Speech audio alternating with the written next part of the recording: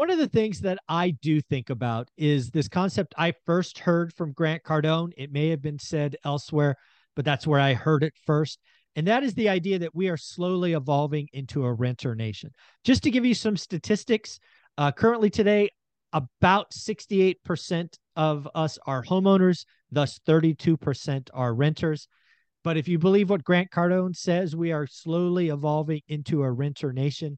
And I thought I would talk to Matt, the mortgage guy, who is both a mortgage broker, sees investors and homeowners, and he is an investor. So I thought we should talk about what's going on. How you doing, buddy? I'm doing well, Mike. And this is a conversation that, has got so many facets to it because affordability is an issue. And, Oh, yeah. I talk to, home buyers. I talk to real estate agents who are talking to home buyers. I was telling you, I talked to somebody who reached out from a publication that's doing a story on the fact that it's hard. And so my first reaction to it was, in times like this, where affordability is an issue for more people than it has been in the past, times like this where there's not a lot of inventory, there's a lot of market dynamics that make it harder. People get creative, right? And people get creative in a bunch of different ways. I think me and you are more apt to speak with investors. Sure. And I'm probably talking to, like, the vast majority of my clients are first-time home buyers and real estate investors. And Yeah, then makes there's, sense. some other folks, but both first-time home buyers and investors alike are looking at housing and saying, I know real estate's a good long-term investment. I would much rather own than rent. So it's not a matter of, like, throw up my hands, I can't do it. How do I do it? Right. The answer to a lot of them is, oh, if I buy a single family and I can rent each room for $1,000, now all of a sudden this big scary $2,600 a month mortgage payment turns into $600 for me and $1,000 for two others.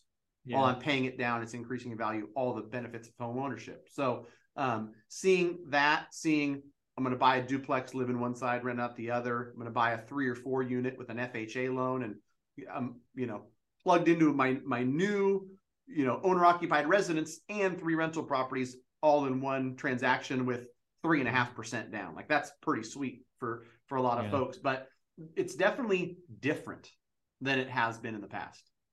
Yeah, when I hear the renter nation again, I fully admit I'm broken, right? My brain tries to translate that to a number, right? So if we're today at about 68%, I would say, hey, we're a renter nation if that went to like 60%, right? It had a meaningful drop.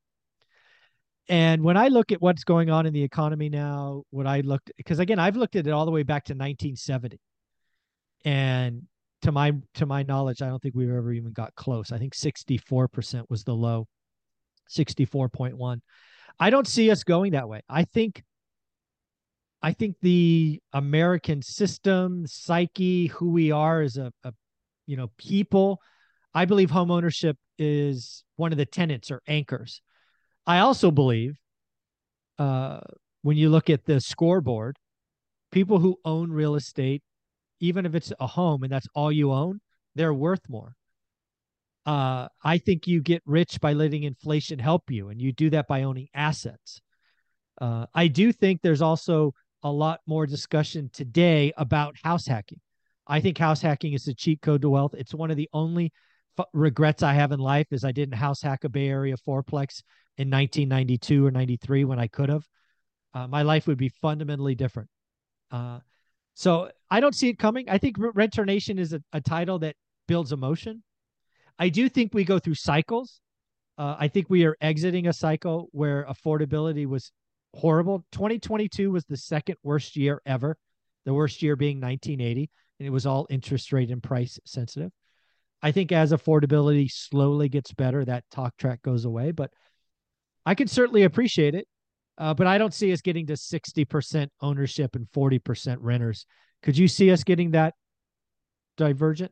No, I mean, the current, like, demographic trends where there's more 34 to 36-year-olds, and those, there's Millennials household aging formations, in. they're buying. I'm talking to them every single day. And it's always interesting too. Like, I try not to be biased, even though I love real estate. I love real estate investing. I'm life-changing opportunity through homeownership is literally, our company slogan. Right. But you got to be careful because, somebody who's in multifamily, somebody who wants everyone to be a renter so you can buy, another 10,000 units and continue to have zero vacancy. Like that's probably the optimistic little view, biased. Yeah. right. For a big multifamily investor, Yeah, it makes sense. I might be skewed the other way where I just think Sure. that, through my own personal experience. And that's one of those things where, I don't preach real estate to people and preach that like a dummy like me can over time create a lot of generational wealth through real estate without saying, yeah, I bought a house in 2006. Was $2,700 a crazy payment? Yes. But what did my now wife, then fiance, do? She had a friend rent a room for $550. I had a friend rent a room for $550. We house hacked before I even knew that was a concept. And so the $1,600 a month that we forked out was something we can afford. Did the housing market, do things where people were like, you shouldn't have bought in 06? It sure did. And guess what happened? I held on to that house. I refinanced that house. Now I own said house, get monthly cash flow. It continues to appreciate. It'll be paid off in a dozen years. And I'm going to have something worth, whatever it's worth then, 12 years from now, probably 700 or 800 grand. All because I bought a house to live in. I made it work by adding a couple of roommates and I held for the long term. Like that's the real estate play that anyone can do. And so I'm passionate about, I can help anybody do this. If a dummy like me did it, anybody can. Yeah, for me, it's about again, you can use inflation to get rich. I believe it so much. I created a T-shirt. You got to own the asset, cash flow day one, 30-year fixed rate debt. Then just wait, time, make it go away, right? So your mortgage rate's fixed. House hacking's the cheat code to wealth. We talk about it all the time with various investors on here, and I don't believe the hype. I don't think, like, I've been to some European countries where rent, like, it is a renter nation. Like 80% of the units are rented, like they're owned by big insurance companies and things of that nature. So I've been to countries like that. I don't see the U.S. going there. Maybe it's a hope, maybe it's a bias, don't know.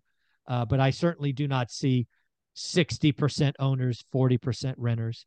We'll move around a couple of points based on affordability, but we'll see. So Matt, do me a favor. Where can people follow you, and what is your YouTube channel? Because you have a lot of great videos there. Sure. Yeah. Keep pumping them out. So every time I say a number, I got to realize it's 15 higher than it was the month before, but 700 plus videos on Matt the Mortgage Guy on YouTube.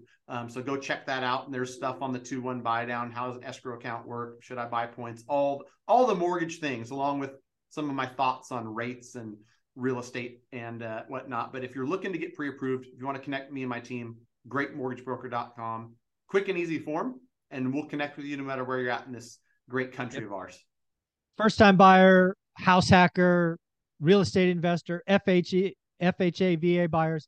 Reach out to Matt the Mortgage Guy. FHA, VA buyers, don't get stuck just working with a little private bank, because they may be taking advantage of you. Go get the best rate you can. Matt the Mortgage Guy is the man. Thanks, buddy. Thanks, Mike.